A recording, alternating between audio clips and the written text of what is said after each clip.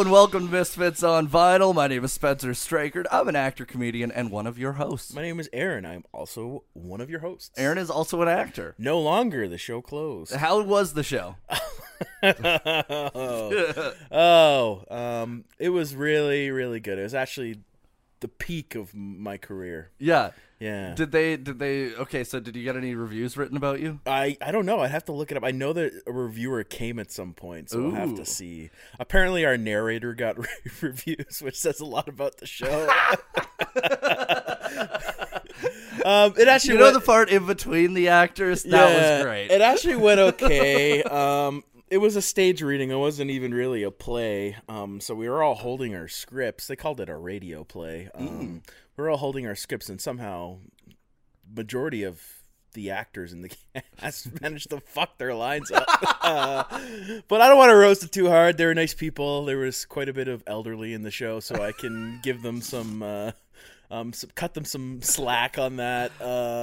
But let's just say bad British accents. Yeah. Oi, it's a bad British accent. We didn't even run the play fully until the first night we were on stage. Oh no. Yeah, and the main beef I have with the whole thing is just that they were charging a ridiculous amount of money for people to come see the show. Mm-hmm. I mean, it was like $30 a ticket. That felt quite excessive for a play. That is a lot. Like How a much were you stage guys reading. getting paid? Nothing. See, that part I have Yeah. a big problem with, because I'm like, if you're charging that much for tickets, that should mean that everybody's getting paid evenly. Yeah, so there was a couple little, grievances I had with the show, and then I was up on stage on the first night. I'm in the start of the play. I'm in the end of the play. Tops and tails, baby. I played a lawyer in the play, and I have a scene with this journalist, and we're reviewing the murder case like 30 years later in retrospect. The murderer had just passed away, so we were reviewing the case, just having some beers or whatnot. And at the start of the play, I'm like explaining all the law, like I'm a lawyer. So like, but then at the end of the play, I'm pretty sure the guy that wrote the play fucked up the names because the journalist was explaining the law to me and directly quoting things I said in the first scene, saying like, you remember when I said this and remember when I said that? I was like, I'm pretty sure our lines are swapped. So that was very interesting. That is interesting, but it was a good way for you to dip your toes back into the industry. Yes. Yeah, and I got some positive feedback, which was nice. It filled my belly, and my ego was quite stroked. And honestly, like, I'm just really impressed that for an actor with a severe lisp, you're Yes, getting my work. newly developed lisp. But it was nice. I've certainly done worse shows before. We've certainly done worse shows together before. So I would say it wasn't my finest work, but it wasn't my worst either. You know what? As long as it's not your worst, that's all that matters. Yep. I really, truly feel that if you just don't do your worst every time, then you're okay. And I hadn't been on stage since early 2020, so it was quite a... That's fucking crazy. Yeah, it was... it's been quite a long gap. Did your parents come to the show? No? I told them not to. Oh, fuck. Yeah. Did Sarah come? Yeah, Sarah Okay. came. Yeah, Sarah came last night. But I did try to encourage non-attendance, I'd say.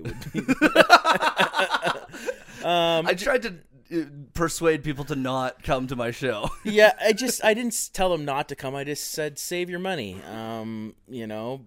Buy some Popeyes, fill up half a tank of gas. It's there was better ways to spend your money. That's all.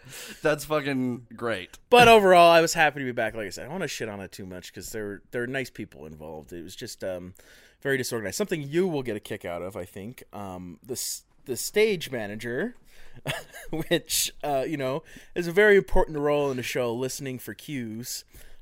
She was severely hearing impaired. Oh no. That created a lot of issues, especially in rehearsal. That's hilarious. Yeah. So it was entertaining. The rehearsal process was entertaining. We rehearsed strictly in a pub, which was also fun. So that was good, in a basement of a pub. That's pretty cool. Rehearsal space, yeah. That is pretty neat. Yeah. I like weird site specific rehearsal spaces. Mm-hmm. This has been a rehearsal space before. Yeah, there you go. Yeah. Nice. It's amazing. I guess anywhere, if you really want it to be, it could be a black box theater. Yeah, as long as you have it in your heart. Yeah. That's all that matters. Perfect. Anyways, Speaking of in your heart, one thing I got to mention before we get into it. This Friday at the Calgary Comic and Entertainment Expo, we are doing a live podcast. Aaron, myself, and Sam will all be there. We're doing the music of video games. Come on out. It's at 6 p.m. in the Palomino Room H, I believe. nice. You know what? If it's not, it's right beside it in the Palomino Room G. So it'll be one of those. But yeah, come on out. It's gonna be fun. We'll have some hoots and hollers. Yes, there'll be lots of hoots and lots of hollers and some PG-rated fun. We're not allowed to swear. Which will be incredibly fucking difficult for the two of us. I feel like it won't be that hard. It's just a matter of making sure that you stop yourself before you say one. Because I think that for the most part, we can both have conversations without swearing. I think what we should do is we should... Fuddy-duddies. Today, we should... get a list of words we need to throw in on the live show just to make it a little more interesting. I'm in shackles. I think I'm seeing a box of Triscuits, so I think we should talk about Triscuits at some point. Triscuits, yes. Triscuits will be one. This is going to be the worst improv ever. You know what I'm seeing? I'm seeing a box of Triscuits. I see a Nintendo Switch. I see a Nintendo Switch. Is that a Game Boy that you have? A Game Boy? I see an incredibly sexy man behind the camera. Oh, man. He's very sexy. Look at him. Sorry, spread. Sam. Can you move out of the way? Jesus Christ! I was trying to boost Sam's confidence. I'm like, ooh, spread it, baby, spread it. Spencer, you got it last week. This week it's Sam's turn. turn. Fuck me, did I get it last week? Dude, I kind of felt bad after. I wanted to give you a hug. I had it was so funny because I went to the attic on Sunday and I was telling Carla Marks about that episode. I was like, yeah, I was just the fucking punching bag, and then she was like, well, in all fairness, you are always the punching bag in life, so this makes sense that you're the punching bag. She doubled down. She got in on it, She doubled down, and then I was like, oh, I feel like even worse now. Okay, so before we get into it, one thing I gotta say. Yes. I'm going on tour. Yes. Okay, dates. We got Invermere on the 13th of May, Swift Current the 19th. Medicine Hat the 20th, Kelowna on the 27th. So get your tickets. The rest of the tickets are going to be available at some point soon.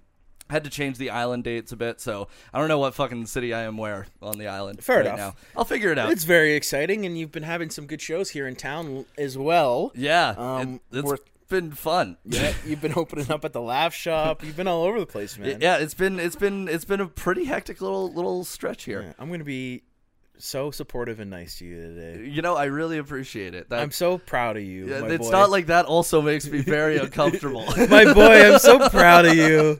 I'm so proud of you, my boy. Okay, so we had a very special day yesterday in Canada. Yes. It was National Record Store Day. Nice. Which I showed up at Sloth Records.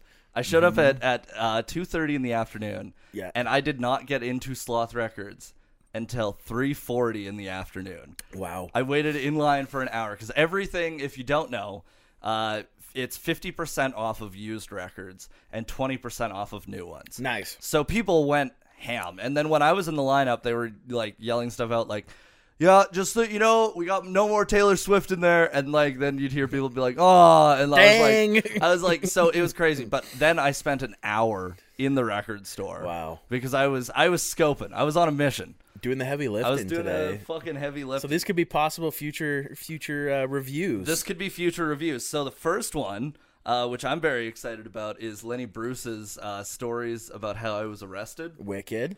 That's cool. It's a very fucking cool album. And honestly, I got more crazy good comedy finds than I got anything else because there was just nobody going to the comedy section. Second album that I thought was really dope was Rodney Dangerfield's No Respect, which is just a fucking iconic comedy album of its time. Also, I think that was the reason that Rodney got famous again. Nice. Because that's how he got famous, because he wasn't, and then he quit comedy, and then he came back with this whole, like, oh, I got no respect. He came back with that, and, like, fucking, like, that blew him up. Robin Williams, Reality, what a concept, which is a Grammy-winning comedy album, so that's pretty That's fucking cool. sweet. Don Rickles Speaks, Nice. which I'm very excited about.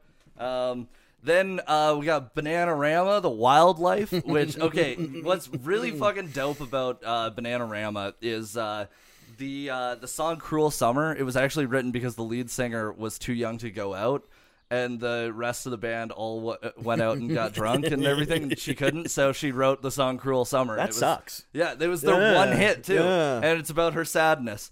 We got Glenn Campbell. It's a compilation of some of his stuff like Wichita Lineman, and so I'm excited about that one. Loverboy, loving every minute of it. Nice. Fucking good old classic and a Calgary classic. Mm-hmm. We got Aerosmith's Draw the Line, which what's fucking dope about this album is this is peak them on drugs. So this is around the time when like Steven Tyler's like snorting coke out of a scarf on stage. I got the Dream Academy's first album. Nice. And then so I used to have this one, the Beatles Sgt. Pepper, but I sold it because I thought that my mom had it. So Yeah. when I got my mom's collection, this was not a part of it, and I Damn. was so bummed. So yeah, got that. So now I have some Beatles again. We got the Chicks Gaslighter, which I'm excited about. I haven't actually opened or listened to any of these because it was yesterday afternoon. We got Taylor Swift's Lover. Oh, you did get a Taylor And I Swift. did. Here's the thing. I was looking through some of the used boxes, and this was hidden in one of the used boxes. So what I think happened was somebody fucking hid it a few days ago and thought that nobody would, like, check it, right? Nice. And then I saw it and scooped it up and snagged it. So Very cool. And the pièce de the résistance. pièce de résistance, John Cougar's American Fool. What tracks are on this one? That one has Jack and Diane. It Hurts So Good. It Hurts So Good. Yeah. Oh, fuck yeah. You know what? I will say, like, I think, like, it's funny because that album is, like, one of the iconic 80s albums. But obviously, we're going to have to make fun of it at some point. Like, there's no... It might be worth reviewing it. I think it would be worth it just so that we could make sure that it goes down in history with a negative review. Sucking on chili dog. Sucking on a chili dog. Sucking on a chili dog. Sucking on a chili dog. Okay, so every episode we do... a new segment. Yes. It's called Sam's Today in Music History. It was for April 26th, and I got a new theme song for Sam. Oh. Okay, are you ready? Okay. That was good work. Too bad it's never going to end up in the YouTube video. I feel like that one should. This man just played the spoons. I just played the spoons. Listen, I learned a musical instrument, everyone. I learned a musical instrument just so that I could do that. What is this, like the 1930s and you're drunk in a kitchen? Dude, the only thing I'm missing is a jug. Yeah, fuck. I got the teeth to play the spoons. Oh, we could make a jug band. It's a great idea. Blue moon of Kentucky, keep on shining. Okay. Sam's Today in Music History. So, in 2013, country singer George Jones, who had a string of number one songs between the 50s and 90s, died at 81. Nicknamed Possum, his signature song was He Stopped Loving Her Today, a track about love and death. That song is actually incredibly fucking haunting. My God, the steel guitar in that song is like... It honestly, I think, is probably the most iconic steel guitar of all time. And it's just like, hands down, you listen to it and you're just like, oh. Because it's about a dude that, like, he finally, like, moves on from his girlfriend by killing himself. Ouch. Yeah, it's rough. In 2008, Amy Winehouse spent the night in custody after being arrested on suspicion of assault. Did not know that. No, I didn't know that either. I didn't know that she smacked a motherfucker. That's impressive. In 2001, Destiny's Child, not the first thing she's done with smack. Anyways, okay, 2001. Sam's face. In 2001, Destiny's Child were number one on the UK singles chart with Survivor. Janet Jackson was number one on the U.S. chart with All For You, and Shaggy and Ricardo Rickrock Doucette had the Australian number one hit with It Wasn't Me. Nice. Which fucking, I knew all the words to that song when I was way too young. That song is very good. I actually, there's like a deep dive on YouTube. Yeah, I watched the same one, creation yeah. of that song. It's actually quite interesting. It's really interesting. It's not Shaggy's best work. I think Angel is his best. Yeah. Shorty, you're my angel. You're my darling angel. Life's a big body while you're still young. Who's gonna hold you back when it's all done? Yeah. You were there through my incarceration. I want to show the nation my appreciation. Yeah. Okay, in 1982, out on a day's shopping, Rod Stewart was robbed by a gunman of his $50,000 Porsche 911 on a Hollywood Boulevard in Los Angeles. Modern Porsche 911s start at $139,000. Damn. That sucks. I actually have an interesting Rod Stewart fact. I have a couple. Do you? For you very, very quickly. He was like a really, really good soccer player, football player. And I saw him in concert, and this would have been like in 2008 or 2009. And was old then. He's older now, but he's fucking old then. And he was just drop kicking soccer balls into the second, rafters at the old Rexall place in Edmonton. Holy shit. He was just punting fucking soccer balls. It was quite impressive. That's actually really impressive. Yeah, so he was a really, really good soccer player, but he quit soccer to play music. Which, good, honestly, thank God, because he made some bangers. And then one of his, like, I don't know how many kids he has. I think he has quite a bit. Was, like, good at hockey. Played in the WHL. So what?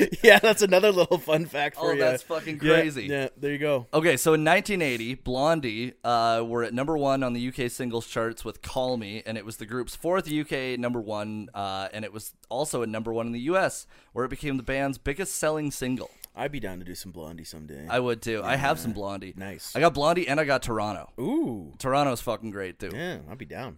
Okay, so 1978, The Last Waltz director Martin Scorsese's acclaimed documentary of the band's star-studded last concert opens in theaters. The film features performances by Neil Young, Eric Clapton, Joni Mitchell, Van Morrison, Neil Diamond, the Staple Singers, and Dr. John. That's pretty fucking nuts. And in 1964... the Beatles, the Rolling Stones, and the Dave Clark Five headlined the NME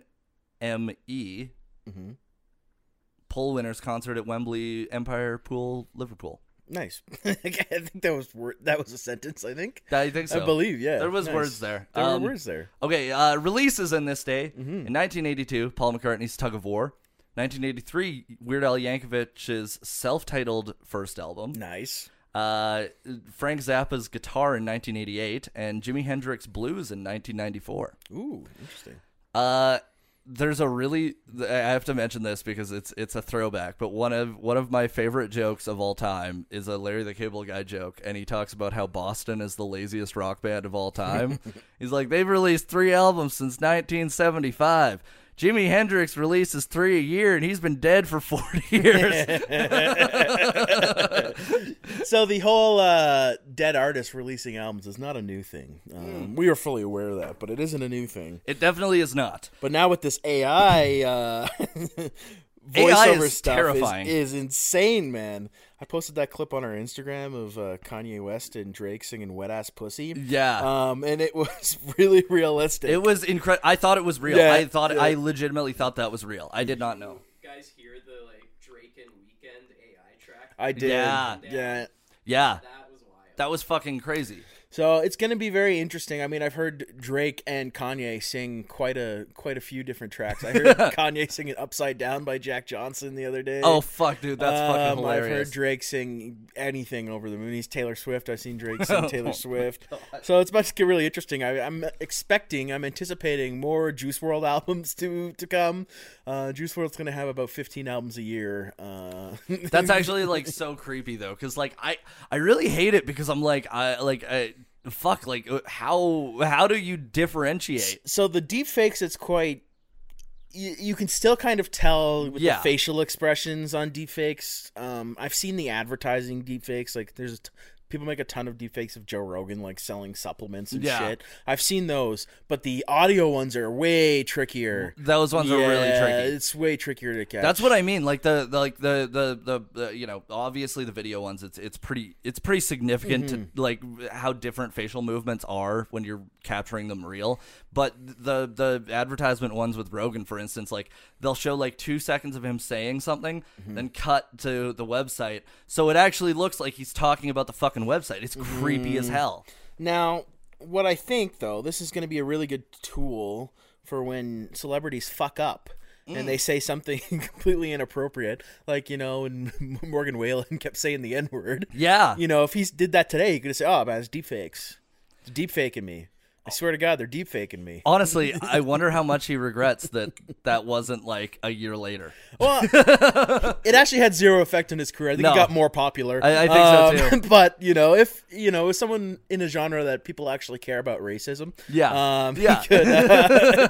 could get out of it. Yeah, you could get out of it. I have something to bring up about that later, but I'm gonna get it into it when we're talking about the album. Yes. Okay, so every week on Misfits on Vinyl, we review an album. Mm-hmm. Sometimes it's a very popular album. Sometimes it's one of our favorites. Mm-hmm. Sometimes it hits the Venn diagram of a crossover. And this week, I would say it hits the Venn diagram of, like, great album, also reminds me of my childhood. We've branched off in the diagram. That's fair. So the album that we're reviewing is not The Chicks Gaslighter, but The Chicks Fly, 1999. Woo! I feel like we need Okay, I was going to mention this. We need a lightning sound effect when we do this. Pew! Pew!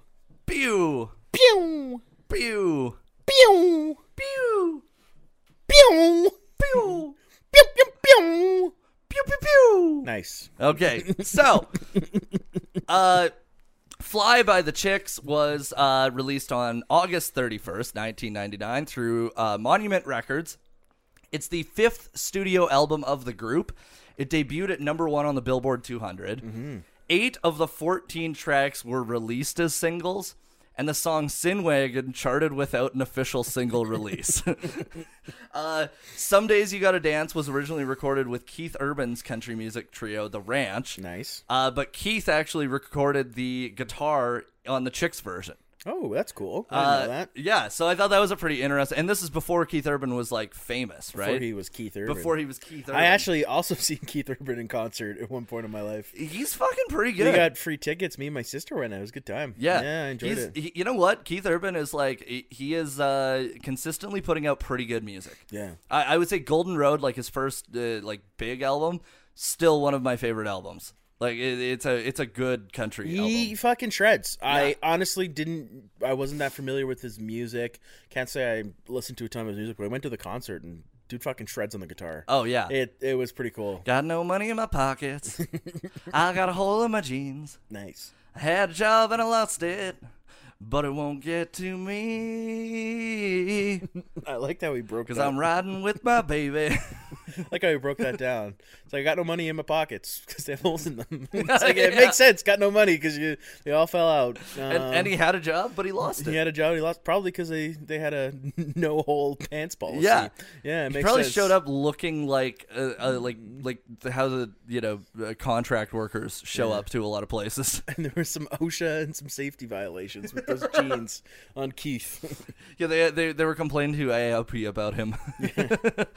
Okay, so producers on the album included Blake Chansey, who began his career as a sound engineer and worked with the Allman Brothers, Joe Walsh, and Ricky Nelson before attaining a Bachelor of Arts in Music Business at Middle Tennessee University. Along with developing the Dixie Chicks, he also helped develop Montgomery Gentry, which is fucking crazy. That's cool. That's like two of the biggest, I would say, acts in the early 2000s in country. Mm-hmm. And then Paul Worley was the other producer. He eventually became the chief creative officer at Warner Brothers Records and signed Big and Rich. Nice. Which is pretty crazy as well. So they got a lot of big hitters on this. They got a lot of big hitters on this one. Engineer Chris Rao was known for specializing in country rock and later engineered Taylor Swift's first album and several of her Taylor's versions. Nice. Which I think was pretty cool. Yeah. Pretty fucking cool. What I wanted to mention about the album is Emily Strayer, who was one of the founding members. She plays banjo on this album, and wow, is her fucking banjo picking incredible. Mm-hmm. Like, and I thought what was really impressive about it is it really sets the tone for each song, but then the fiddle playing isn't drowned out because it's not like the banjo is the focal point of every song. No, it certainly has got a pretty prominent through line on the whole album, Mm-hmm. but I wouldn't say it's it overpowers anything. I mean, I knew a couple of tracks off this album, but this is not something I grew up listening to. Yeah. You know, my parents, we listened to a little bit of different music, a lot of Newfoundland music growing up for me. Yeah. And then a lot of rock, but my parents, I wouldn't say, are huge country people. But I did recognize a couple of the tracks. Earl I recognized, and I recognized Cowboy Take Me Away. Ready to Run. Yeah. Ready to Run is a pretty fucking... Their harmonies are fucking off the charts, man. Right? It's so fucking nice. It's very, I would say it's not hard to listen to. And I can see as well of how they inspired some of the artists we've already touched on, especially Casey Musgraves. I could see the inspiration, and I could probably...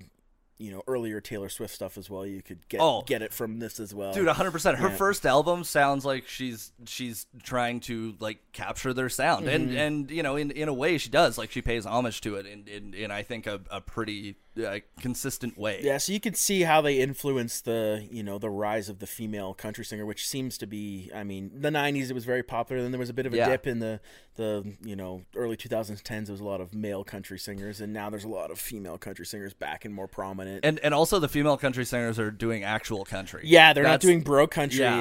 Yeah. Which is something we've touched on multiple times, how shitty bro country is. But you know what's crazy is like I've been watching a lot of things about how like bro country is dying because like people are just like sick of it because everything sounds the exact same, right?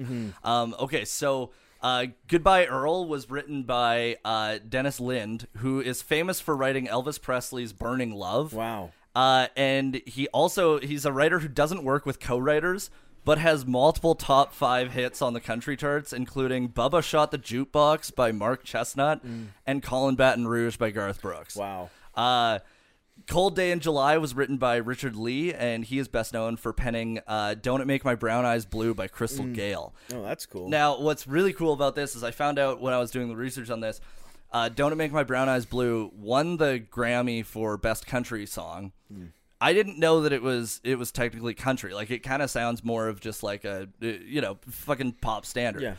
It was actually number 1 on both the country and the pop charts, and it was nominated for both country and pop song. Isn't that something? That's cool. Right? I was like, that's so fucking crazy. It's funny that you mentioned the writer of the Goodbye Earl. He worked with Elvis, and he's kind of, he'd been writing songs for a very long time, because that song feels like a classic. Like it feels like the way it's structured, the way it's written is like a classic tune. And it's got the same like the mixing on it even. Like the way that they mix it so that it's like the main, like any of the verses are more of telling a story. Yeah. And the chorus is belting out fucking incredible vocals. Yeah, no, I it makes sense now that you mentioned that. It just clicked with me then. Yeah, that makes perfect sense. It sounds like an old school country tune. Right? Yeah. Okay, so 2 last things about the album. Natalie Maines' father, Lloyd Maines, did the steel guitar on the album, and previously he worked with Wilco on their debut album. Oh my god, so many connections here. Right? And then electric guitar was done by Pat Buchanan, who also worked with Don Henley, Dolly Parton, and Travis Tritt. Okay, yeah, I recognize the name Pat Buchanan. Yeah. I think we've talked about Pat Buchanan I think before. we have, yeah. But yeah, I thought that was pretty crazy. So about the artists, let's get into this, because they actually have like I think one of the most interesting stories we've talked about. Yeah, so I have vague.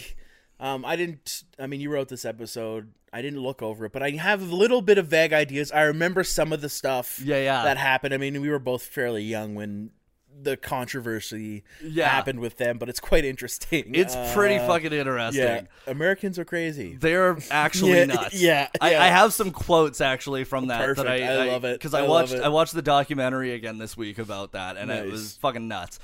So founded as the Dixie Chicks in 1989, the original group consisted of founder Laura Lynch on upright bass, Robin Lynn Macy on guitar, and then the multi-instrumental sisters, Marty and Emily Irwin, in 1989. The Irwin sisters later married and both changed their names twice. So Marty to Marty Seidel and then Marty McGuire, and Emily to Emily Robinson and then Emily Strayer. Nice. The band's name was taken from the album Dixie Chicken by Lowell George of Little Feat. Initially, they played predominantly bluegrass with like mixes of like country standards. All 4 women played and sang. though McGuire and Strayer provided most of the instrumentals accompaniment for the band, and the other two were like mostly just lead vocals. Yeah. So McGuire primarily played fiddle, mandolin, and viola, while Strayer's specialties included the 5-string banjo and dobro. In 1990, Penny Cook, who was the daughter of Texas Senator John Tower, gave the group $10,000 to record an album. Nice. And their first studio album, Thank Heavens for Dale Evans, which is a great fucking name. That's a great name, yeah. Was named after the pioneering performer Dale Evans. They paid $5,000 for the 14-track album, and the album included 2 instrumental tunes. Now, this is a little bit, this is going back a bit, but it gives some context. In 1987 and 1989, McGuire actually placed in the National Fiddle Competition in like 3rd and 2nd place. Okay. So really, really phenomenal. Yeah, very talented. Very talented instrumentalist. And at the time, they all got together to do a Christmas single, which was released at the end of the year. And on the flip side, there was a song called The Flip Side. And the record titles were really significant at the time because during that period of time, the bandmates dressed as cowgirls and publicity photos reflected this image.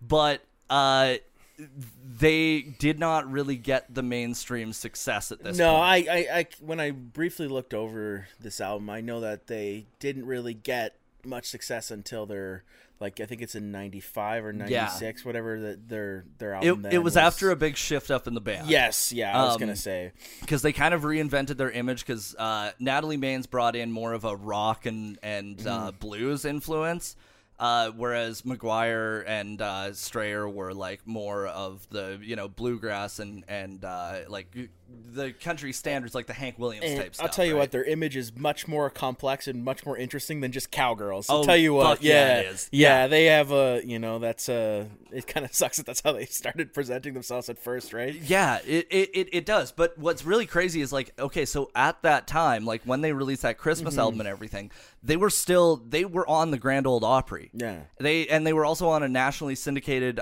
radio show. Oh yeah, it's a Prairie Home Companion, which is fucking huge. Yeah. Like that's one of like the biggest ways for country artists still to get like exposure in like a lot of rural markets, right? So what's nuts about it though is they were really famous in Nashville and Texas. Yeah, that was it. That was it. Interesting. Nowhere else in Tennessee, nothing. Like, it was literally Nashville and Texas. So in 1992, they released their second independent album, which was Little Old Cowgirl, which moves towards a more contemporary country sound. And contemporary country at the time was like Reba McEntire and like, like it was kind of that. It was that.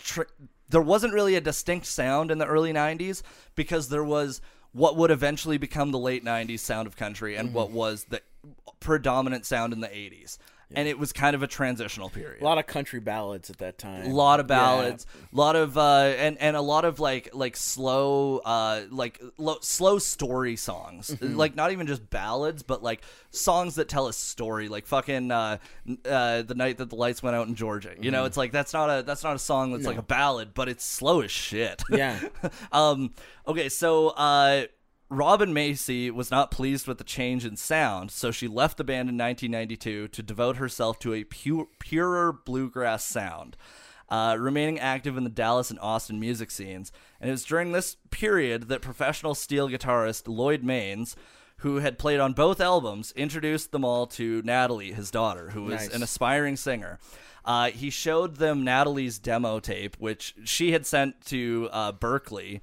And she got into Berkeley on a full scholarship. Wow. Just based on her vocal abilities. That's crazy. So right away they were like, yeah, fuck it, let's add her to the group. She's, younger than the other girls, the other women in the group, but like they were like, yeah, let's do this. So what they did though is like they considered their options with like the major record labels, and they were kind of not looked at too seriously. So one of the reviewers that took note of this, though, he said, some record label executives will be kicking themselves soon enough when the Dixie Chicks are queens of honky-tonk circuit. If their show at the Birchmere last week was any indication, these chicks have what it takes to make it to the big time, yet no major label has taken the plunge to sign them. Wow. So even back then, like, people in the crowd were like, these Yeah, guys there will was a be few big. people that were, like you said, they were popular in certain areas, and people saw that they were gonna, make it big. Yeah, they saw the potential in it. One thing that I think is really funny. So I watched a recent interview with Howard Stern, and because Natalie Maines has been like a regular on the Stern show since like around 2004, and they were talking about like her performing at the Country Music Awards with Beyonce, and like that was her first time there in years and everything. And Howard asked her about like what she originally thought of the name the Dixie Chicks, because obviously they changed their name to the Chicks, and they're, being respectful and everything. Yeah. But she was like, honestly, at the time, that was the most interesting thing about the group was their name. She was like, they were just like wearing these hokey outfits and playing these hokey songs. So the name was the only thing that like really was like kind of interesting. Your bunnies are going fucking mental right I now. know, fucking hell. I don't know what the hell to do about it, honestly. That's okay. They're... I was trying to listen to the words you were saying, but I was I'm like... gonna pause 2 seconds here. Going hard on the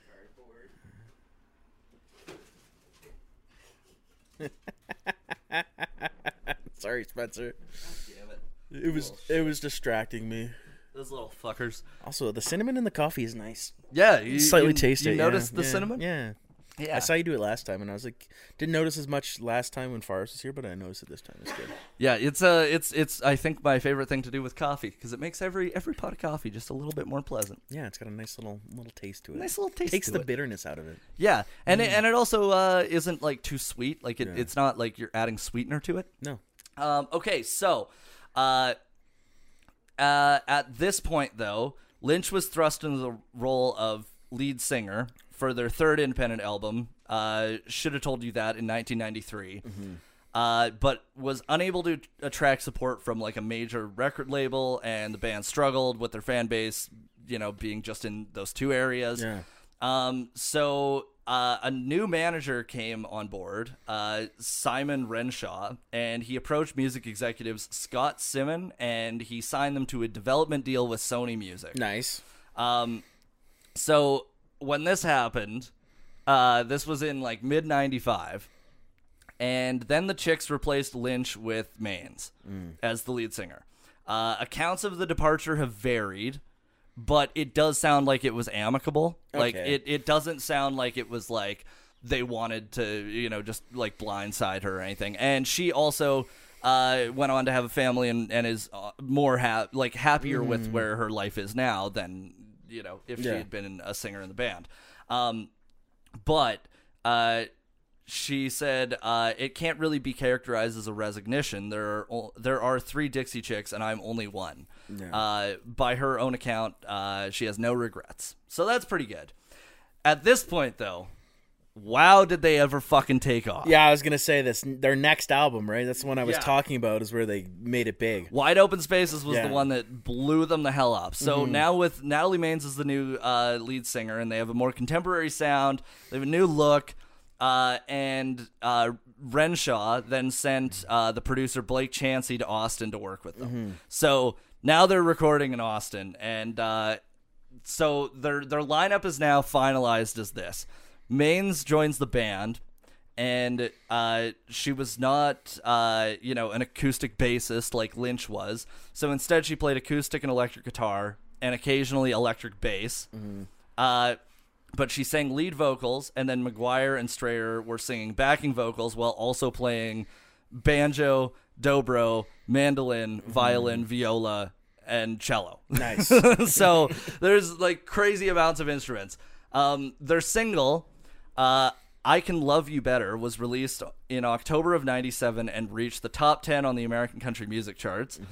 And then they recorded their new album, Wide Open Spaces, which was released on January 23rd, 1998. Nice. And over the space of the year, it had 3 singles that entered the charts.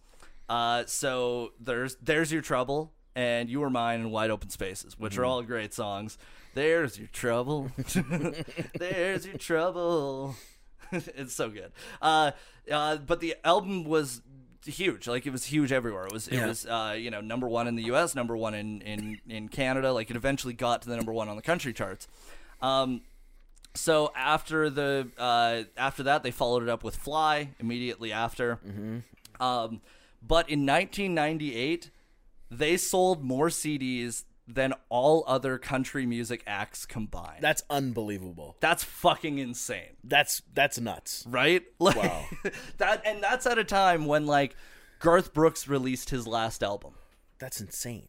That's actually fucking, and that's everything that was that, like, because if you think about it, that means that everything that was recorded up until that year that was on CD, that was a country music artist, everything that was sold that year combined did not reach them. That's fucking stupid. That's so nuts. insane. Yeah. That is actually a chart-topping hit. That's crazy. They literally, how many albums did they sell? That must have been like a ridiculous fucking amount. Well, that album did go, I think it was platinum. So then after the commercial success of their first two albums, they became involved with a dispute with the record label. Now, this is the first of two controversies, but this one is very important because Sony, regarding their accounting procedures, had at least 30 cases where they had used fraudulent accounting practices. And the chicks picked up on this, so they were like, fuck you, we're leaving. Like, if you don't pay us the $4 million in royalties, we're out of here. Sony held out, and they were like, all right, well, we're gone. And then Sony sued the group for failure to complete their contract. So then they countersued Sony for that, which added clout to the claims made by singers Courtney Love, Amy Mann, and Leanne Rimes against the recording industry. So that kickstarted a lot of discussion about, artist pay and everything, which... Well, if I know one thing about record labels, and, record producers, they always have the artist's best interest in mind. Yeah. They never take advantage of anybody, and they definitely pay them what they deserve. They definitely pay them what they deserve. And I think that, we don't consider the record executives enough. We don't think about the 4 yachts that they have to make payments on. I was going to say, like, how are they meant to survive on 90% of the royalties? Yeah. Why isn't it 95%? Why isn't it 97? Yeah. They don't perform the songs. They don't write the records. No. But they, But they're there. Yeah. They're there. They deserve the majority of the money. They pick them. They pick them. Yeah. So. And you know what? For the amount of duds that they pick, too, I think that they deserve it. Damn they right. deserve it. Damn right. Misfits on vinyl for record producers. So, at the end of that, though, they settled out of court privately. I think that means that they got what they wanted. Probably. And Sony had to pound sand, which is good. More than likely. Okay, so then in 2002, Home was released, which was recorded independently by the chicks with Lloyd Maines, like Natalie's dad. Unlike the chicks' two previous records, Home is dominated by up-tempo bluegrass and pensive ballads. Emmylou Harris added her vocals to Godspeed in addition, and the text of the opening track, the first single, Long Time Gone, was a pointed criticism of contemporary country music. Nice. And it was basically like, hey, everything sucks nowadays. You guys aren't real fucking country artists, which is pretty good. Long Time Gone became the chicks' first top 10 hit on the U.S. pop singles chart and peaked at number 2 on the country charts. Nice.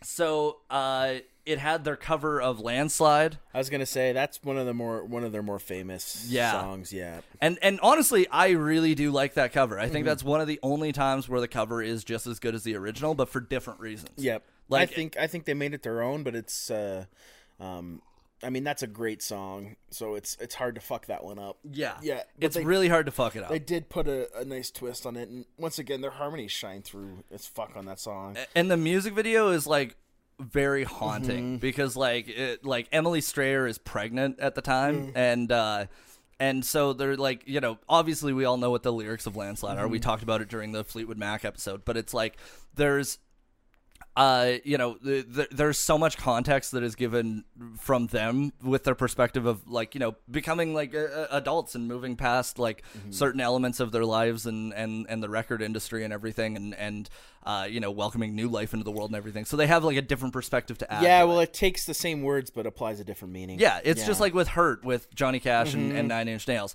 Same song, two different people doing it and two different styles and tones. Traveling Soldier was also on this one, which that was I remember that song being played a fuck ton at the time. So Home won Grammy Awards as well. It was it just fell short of reaching diamond status. But Natalie Maines said afterwards, "I want to check the record books and see how many fathers and daughters have won Grammys together." That's pretty cool, and especially that they did it independently after having this record dispute, and Yeah, that's very cool. Yeah, I think that's pretty cool.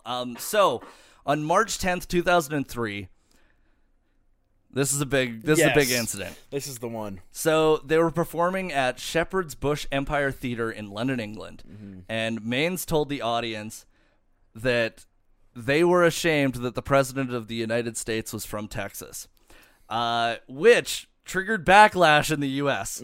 Fucking nowhere else, just America. They were blacklisted by thousands of country music stations. Yeah. And like it was crazy. Their records got pulled off of store shelves.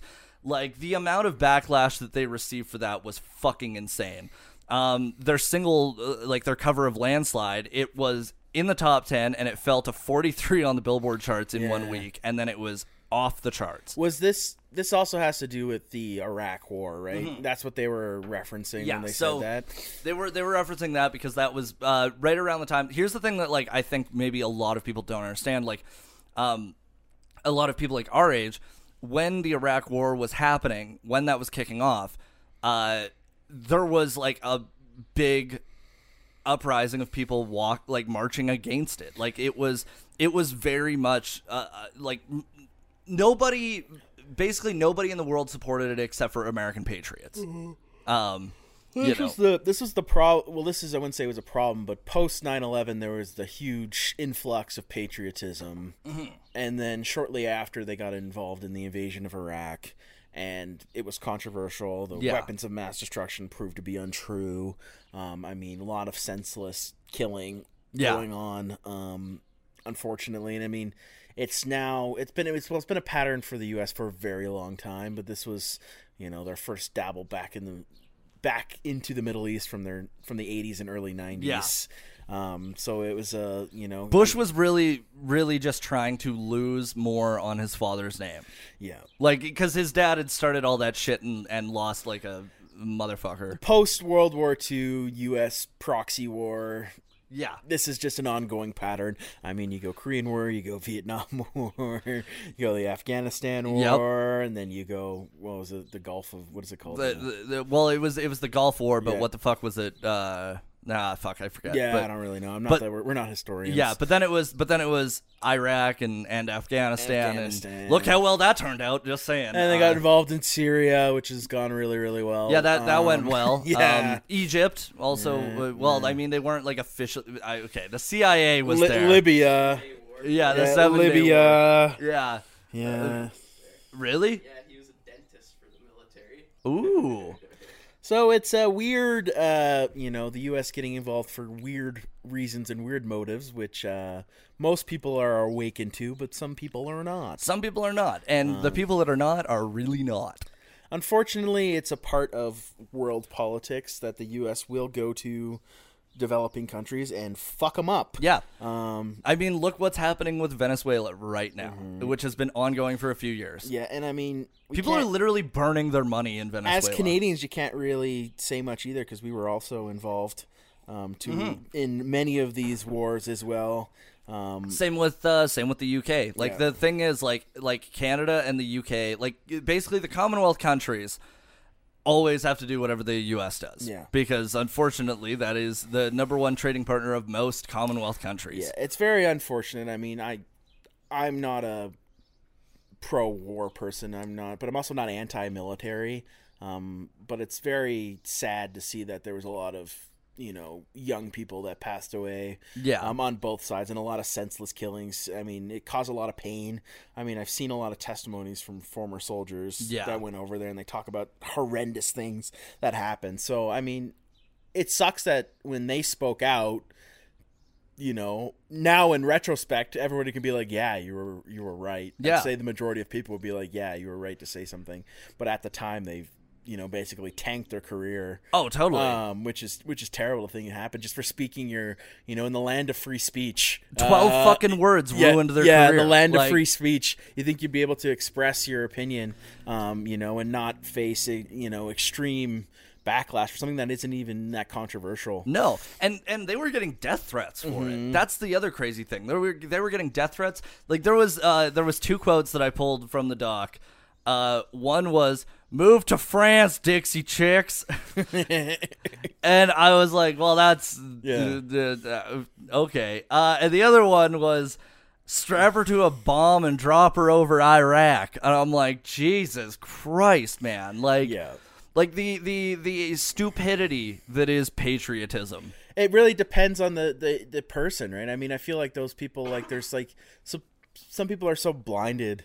They get the blinders on, and they view it as like, that they're attacking the U.S. for saying this fucking thing. Yeah. It's really not that controversial in the grand scheme of things. Now, it's, like I said, it's a mainstream opinion that it was a mistake to get involved in Iraq. Yeah. And that, there was ulterior motives, and, that George Bush was involved for the wrong reasons. Did you see the, Freudian slip he had, a year ago? Oh, yeah. Yeah. Oh, fucking iconic with the Ukraine-Iraq. Yeah. Yeah, I mean, the weapons of mass destruction thing was not real. No, and there was a lot of people that died for, fabricated. and it's fucking insane to me that that has happened for so long. That is crazy.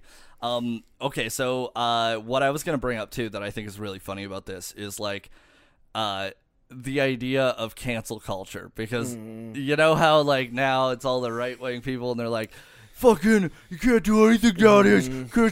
They were the people that were canceling the Dixie Chicks for saying, I'm ashamed that the president of the United States is from Texas. I think both sides are just as ridiculous, because, the extremely liberal people will cancel people over small things, but the right wing cancellations, they burn books. They fucking, they'll attack people physically. They'll buy CDs just to ruin them. Yeah, they'll buy a case of Bud Light just to shoot it. I know, it's so stupid. Well, barely shoot it. It's so stupid. They're both doing the same things, and they're like, "You're an idiot." Can I say this? I'm not afraid of Kid Rock with a gun, because watching him try and shoot a fucking case of Bud Light, Jesus Christ, it was like he was fucking Michael J. Fox holding a machine gun. He's just like fucking, I'm not afraid of that dude. Somehow Spencer just got canceled by both sides. Yeah. I was gonna say you got dual canceled for that. We love Michael J. Fox. He's got a documentary coming out. I love Michael J. Fox too. I actually really liked his book when I read it. I don't like Michael J. Fox because he's got Fox in his name. Oh God,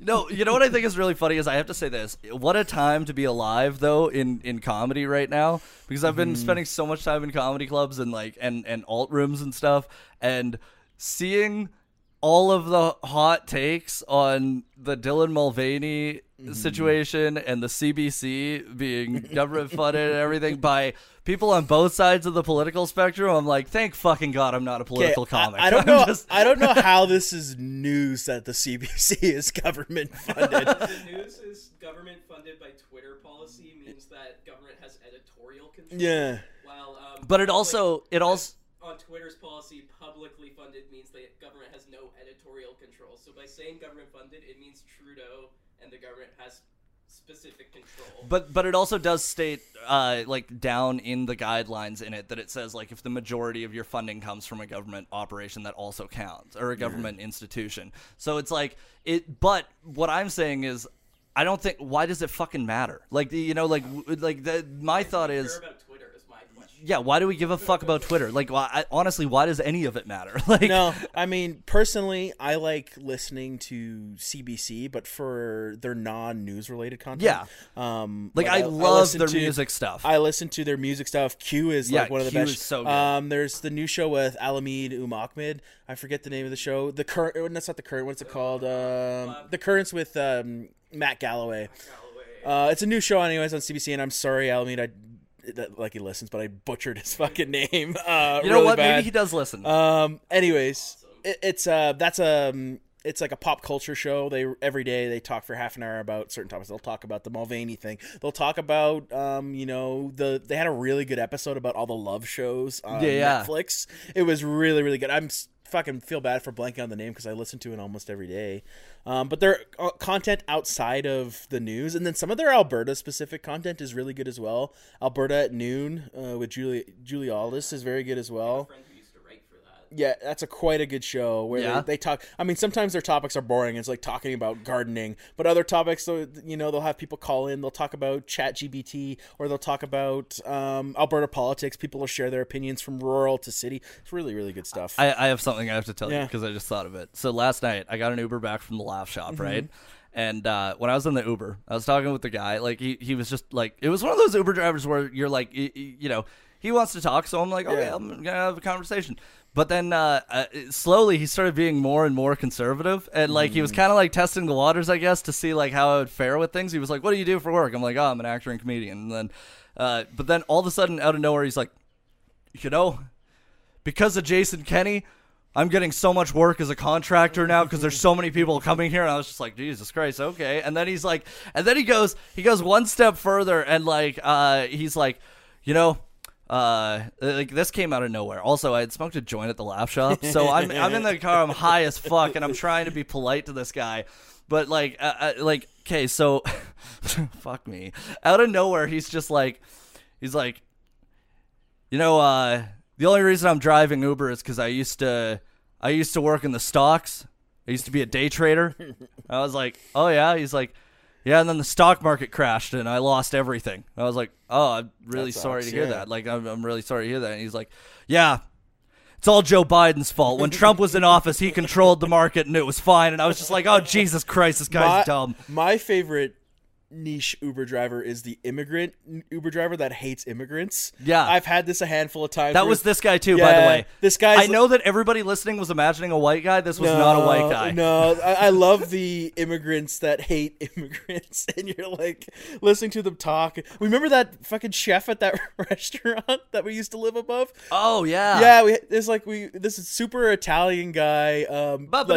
Barely spoke any English. The only thing he would talk about is how much he hates fucking immigrants, and he's like clearly an immigrant. It's like, oh my god, dude. Like, yeah, but I had an Uber driver recently as well. This guy was he was from the Middle East.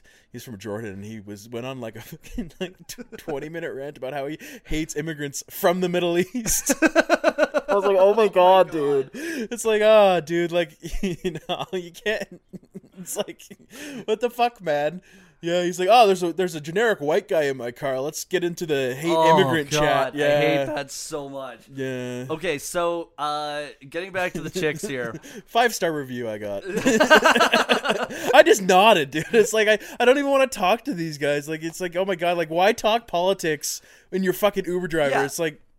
Also, I generally don't like talking politics. I don't even like talking politics with my family. Yeah, well, definitely not. Are you kidding me? Random family? stranger, Fuck no. random Oh my stranger, God. dude. Like, fuck off. I don't want to talk about anything. Like, talk about sports. We'll talk about whatever. Just I made don't the talk about mistake- religion or politics. I made the mistake of saying that I had voted for Justin Trudeau to my grandpa, and then I had to argue with him for fucking 3 hours because he still gets a Christmas card from Stephen Harper every year. I'm like, God damn it. I'm like, yeah, he's mass producing those. He's like, no, he's signing them himself. Yeah, I'm like, he sent them personally to me. No, he's Yeah. not. He doesn't give a shit.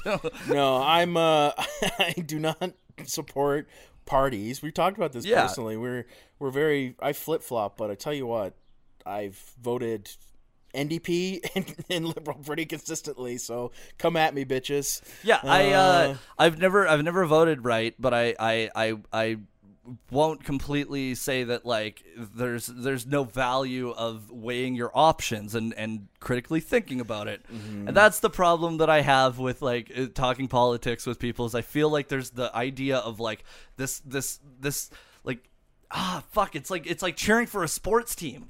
And you're just like That's what they want. Yeah. it's like I don't fucking care who gets traded. I really don't. Unfortunately, most of the leaders in Canada suck, and on a provincial level, on a federal level, and for different reasons, and you're allowed to think that they suck for different reasons, and you're allowed to be vocal about that and go, I actually don't like this guy because of X, Y, and Z, but I'm gonna vote for that party over the other one because of this reason. Like, you're allowed to say that, and you're allowed to say that without getting in shit for it. Yeah, I'm not gonna persecute anybody for their political beliefs unless they're racist really or stupid. sexist or something like that. Unless Like, they're if they're anti-Semitic, if they're Islamophobic, then yes, absolutely, I'm going to. But it's like, if it's something fucking stupid, I don't give a shit. Anyways, going back to this, good nuanced political commentary from the two of us. We have such a hot take here, Aaron. Yeah. Wow, we believe in freedom of speech. Couple of guys riding the fucking line here. Yeah, a couple of white guys talking politics. Jesus. You want to know my last Uber driver story? He just blasted classical music. The whole time. Nice. Like literally classical, like Flight of the Bumblebee. Honestly, that's I would prefer that. And it was on 420, and I had just smoked a joint and picked up food on my way home, and so I'm just like baked, just like listening to this classical. It sounds like a vibe, dude. It was good. It was good. Yeah, I was gonna say I wouldn't I'd fuck with that over political talk. Oh yeah, 100%. Or I like learning about like different people's cultures. Like I had a Uber driver from Ghana, and he was talking about like what it was like back home, and I was like, this is so dope. And it was a long Uber ride too, so I was like, oh cool, I'm actually learning something about this. 5 stars. I have a little bit of a Uber beef. I got a bad review from a fucking Uber driver. The guy was on the phone the whole time. I don't know what the fuck I did wrong. I tipped him fine, all this, but it crashed my 5-star rating. This guy was talking on the phone the entire time. He's like, yeah, it's okay if I talk on the phone. I'm like, yeah. I was like, that's fine. I put my headphones in. I didn't say a word to him the whole time, and I got a bad review, and it dropped me down to like a 4.85 stars. Wow. Yeah, so I don't know what the fuck I did wrong, but I gave him a good review. I was like it was a short ride. It was like a $15 ride. I tipped him like $7 or $8. I was like, what the fuck, man? He gave me a bad review. Yeah, I was choked about it. That's fucked. Yeah, I was choked about it. That really sucks. Yeah, I was really mad. Siobhan had a really good one where she ordered an Uber. She got in, and she just asked the guy, do you mind turning on the radio? And he went, that's not how this works. And she's like, what? And then he's like, get out of the car. She's like, what? So she gets out of the car, and then he leaves, but he doesn't cancel the fucking Uber. So she has to cancel it, which means she pays for it still. Oh, I'd beef about that. Yeah, so here's the thing. I was like, first off, I would have gotten out of the car, but I would have left the door open. Yeah. I would have been like, you're getting out to fucking close the door. If you're kicking me out and you're like, hey, fuck you. You gotta cancel my ride so that I don't get charged for this. Yeah. It was very weird. Okay, so getting back to this, Sorry, yes. album. Okay, so their next album, Taking the Long Way, was released in stores and online on May 22nd, 2006. The album was produced by Rick Rubin. That's cool. Which is pretty fucking dope. And the band felt they had nothing to lose by a newer approach and possibly quite a bit to gain, so all 14 tracks were co-written by the Chicks alongside various other songwriters, including Neil Finn of Crowded House. Nice, that's cool. So it contains several tracks that seem to indirectly reference what the group called the Incident.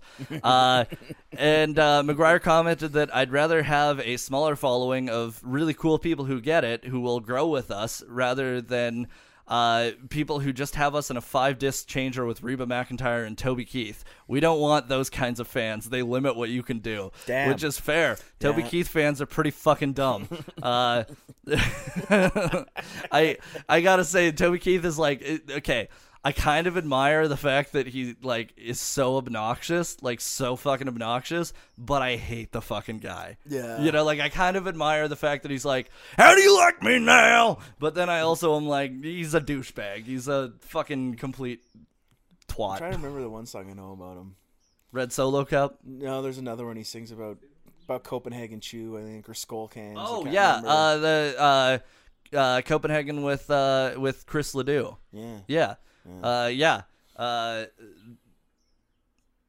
Copenhagen is that makes Toby me Keith? feel so good. Yeah, it's Toby Keith and Chris Ledoux. Oh, there you go. So I do know Chris Copenhagen, Ledoux. just like you know it should. Well, I put a little chew in my mouth, go hollering, swallowing around the house, and Copenhagen makes me feel so good. Okay, so Not Ready to Make Nice And the second single, That's a good song. everybody knows, are largely ignored by U.S. radio and fail to go into the top 5 of Hot Country, but they were in the top on the pop charts. Yeah, And I'm Not Ready to Make Nice is a great song. that is a great song. Yeah, they have so many good songs, actually, now that we're getting into it. And you want to hear the crazy thing? When this album came out, because it debuted at number 1 with 500,000 copies sold in its first week, without country music radio play, they are the only female group of all time to have 3 albums debut at number 1. That's awesome. Which is fucking crazy. Yeah. Fast forward, they took time off. They were not touring or creating. Like, they were doing some shows. They weren't creating any music. And then they came out with the banger Gaslighter, which is a fucking great album. Nice. They did that in 2020. That was right in time for, to get ready to go tour, to tour and promote the album in the year 2020. Yep. There was nothing that year that stopped touring from happening. No. Nothing at all. Yeah, that's another conversation for another day. We already had our Iraq war chat. We'll leave the coronavirus bullshit for another day. Now, leave a comment below. Where do you think our stance is on the pandemic? Yeah. I said... No, Sam. Sam. I say bullshit in a large overarching term, not that coronavirus is bullshit. Just to be clear. Look at us walking the line. We're really treading carefully here. Here's the thing. I got a really funny note from someone the other day, and they were like, I like your guys' podcast because you're not talking about normal stuff that comedy podcasts talk about. You're not getting into politics or anything. Sorry. Yeah, this is one of those episodes where we say a lot without saying anything, though, which is something I like about me and you, is we dance around our beliefs very. Honestly, I cannot very wait well. until Who Are These Podcasts reviews us, because there's so many things that I've looked at back on and been like, fuck, that's going to be clipped and taken out of context where we just look so stupid. And I also, if we got made fun of, I would be so okay with it, because I'd be like, this is why we need to focus on things to get better, like I'd be like, thank you, Carl, for A, bringing us to a larger audience, and B, making fun of the things that we fall short on. Which is quite a bit. We are both under 6 feet. Anyways, Yes, it's true. Notable tracks and singles: Ready to Run, Cowboy Take Me Away, Goodbye Earl, all good. Yeah. Reception of the album, it debuted at number 1 on the Billboard 200 country charts, number 1 in Canada, 11 times platinum. Fuck yeah. 10 million units sold. Won 2 Grammys, one for Best Country Album and Best Best Performance by a Group or Duo for Ready to Run. All Music aggregate score is 5 out of 5 stars. Rolling Stone gave it 3.5 out of 5. Pop Matters 8 out of 10, and Q was 4 out of 5 stars. Yeah, Cowboy Take Me Away is my favorite track on the album. I think that song fucking rules. Really? Yeah. Yeah, I think I think that's up there for me. That's up there for like Dixie Chicks songs. That, in general, and Ready to Run. Ready to Run and Wide Open Spaces are fairly similar songs in terms of like what they're talking about. But I like both of those songs for different reasons. Nice. Fucking Ready to Run is just such a good one. It's also a very good track. Ready to run, I'm ready. Are you? Oh, ready to run, I'm ready. Don't. Ready to run, I'm ready. Oh, ready to run. Deeply into my eyes. It's because I'm wooing you. Ooh. Woo. Woo. Okay. Every episode we get into a rating. Yes, we get into a rating. We certainly do. So we rate out of 10 on technical, musical, lyrics, album art, reception, and does it hold up? Now, technical element, it's mixed really well. I think it stands out for its time for a country album, I think, because a lot of country albums back then, kind of everything sounded like it was on the same level. Like this, at least you can distinguish instruments, but it doesn't take away from it. So I would say it's mixed very fucking well. Yeah, I would give it like probably a 9 out of 10 on the mix. I think it's the way they. Like we talked about earlier, the banjo is very distinct. The fiddle also shines through quite well. I would go an 8 on it. I think 8 on the mixing. I think it's well done, like you said, compared to other country albums. It's not muddy at all. Sometimes I find with banjos and fiddles, it can get a little muddy. Yeah. Very clear. Very clear. very crisp too. Musical element, I'd have to go really high on this, if not just for the fiddle and the banjo, because both are done so well, and I think that this is the peak of when they were like instrumentally. I think this is their peak album. I think that because I used to play the 5-string banjo, so I at least understand it really well, and I think that Emily Strayer is a fucking phenomenal banjo player, if not maybe the most prolific in popular music, because she's just she's able to make any song better with her banjo playing, while not taking away from it. Yeah. So I would probably say 8.5 on music. Nice. Yeah, I would agree. I think I'm gonna go 9 on it. 9. Yeah. All right, so we're at 8.75. Lyrics are great on this album. Yep. Fucking Goodbye Earl is a fucking great song. I can't remember what song it's off. It's just got the one. They got the one line about looking out at a field and not seeing any buildings. I forget how it's worded, but it's nice. It's quite nice. It's worded quite well. I think that's in Cold Day in July. Yeah. And that was something that I wanted to mention too. Is McGuire actually co-wrote a lot of the songs with another writer. I forget his name. So there was 14 writers on this album, but they were all each song except for Goodbye Earl had one of the chicks co-writing it. Nice. So lyrics, I would probably give it a 9 out of 10. Yeah, I'm gonna come in around an 8 on it. I think. 8. Yeah. All right, so we're at an 8.5 now. Album art, it's the fly written on different colors.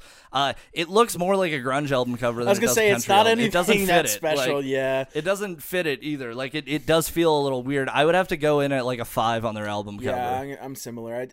The cover, like you said, it doesn't match the music that well. No, you're right. It does kind of look like a grunge album. It does, a Pearl Jam, yeah, or a Soundgarden. Soundgarden. It totally looks like Soundgarden. It looks like something that Soundgarden. It's very late 90s, especially the font on it too. Yeah. It actually, you know what it looks like? It looks like an Alanis Morissette cover. It could, yeah. It actually looks very similar to her second album cover. You're not wrong, actually. That's a good point. Okay, so reception. It's very well received. It's I would have to say a 9 out of 10 on reception. Yeah, I'd agree. And does it hold up? I'd say absolutely. I think it does as well, yeah. So I think this rating, it's 8.5 out of 10. Yeah, that seems fair. All right. Well, that's it for this episode of Misfits on Vinyl. What an episode today. Oh my God, yeah. I almost fell asleep listening to us today. I know, I'm sorry. No, it's my fault. I'm honestly, a little tired today. I gotta say, I'm really happy with how the podcast has been going. I'm really happy with I want to say a personal thank you to everybody who listens. I really am thankful for it, because getting to meet some people at shows that listen has been really cool. I actually met somebody who listens to our podcast. Really? I was getting a coffee at Starbucks. Yeah. Are you shitting me? Yeah. Dude, what? Yeah, so I was getting a coffee at Starbucks, and this guy, Lucas, he was kind of looking at me, and I was like, why is this guy staring at me like that? And he was like, hey, man, I really like listening to your podcast.